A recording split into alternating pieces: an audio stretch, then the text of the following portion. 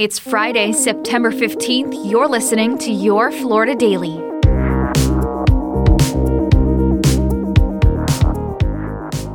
I'm Katrina Scales. The race for president is likely coming to Florida. According to published reports, the third Republican debate will be held in Miami. GOP hopefuls took part in their first debate last month in Milwaukee. The second one is scheduled for September 27th in Southern California. But sources tell CNN multiple media outlets are in talks to host the Miami debate, which could likely be held in early November. Teacher pay in Florida has been a subject of debate for several years, and now a state lawmaker wants to significantly increase salaries across the board. Representative Tay Edmonds of West Palm Beach filed a bill to raise minimum pay for teachers to $65,000 per year. Right now, salaries start at $47,500, with the state dedicating more than $3 billion toward higher teacher pay since 2020. Representative Edmonds, though, says it's still not enough. The thing I hate the most is talking to teachers and they tell me they have two jobs. You have two jobs and a family. You work at night. How do you have the energy or the focus to actually go into a school and teach our kids? According to the U.S. Bureau of Labor Statistics, median teacher pay nationwide is between $61,000 and $62,000. And Brevard County is partnering with engineering company AECOM to deploy an algae harvesting ship to help clean up the Indian River Lagoon.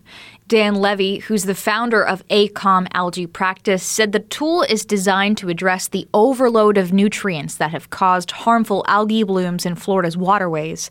Levy says the pink barge is like a massive filtration system. So we developed the hydronucleation system. Essentially, we can extract microscopic algae from the water in a very rapid rate and take that algae out without lysing or rupturing the cell. And when we do that, we then have an algae biomass. So if we can reduce the nutrients in the water, we can reduce the food source for the algae and essentially prevent or at least reduce the risk of harmful algal blooms. AECOM is also using the leftover biomass to create crude oil. You'll be able to see the algae harvesting ship going up and down the Indian River Lagoon over the next few months. Find these top stories along with breaking news, weather, and traffic all day on clickorlando.com. And now, a completely random Florida fact.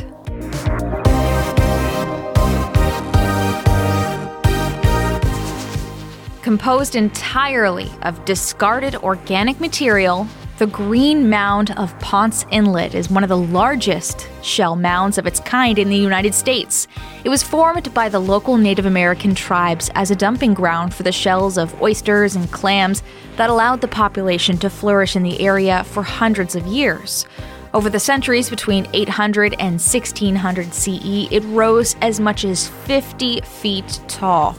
Today, the mound stands at 30 feet high, and because of the unique environment, rare plants still surround the Green Mound, including wild coffee, marlberry, snowberry, and a 350-year-old live oak.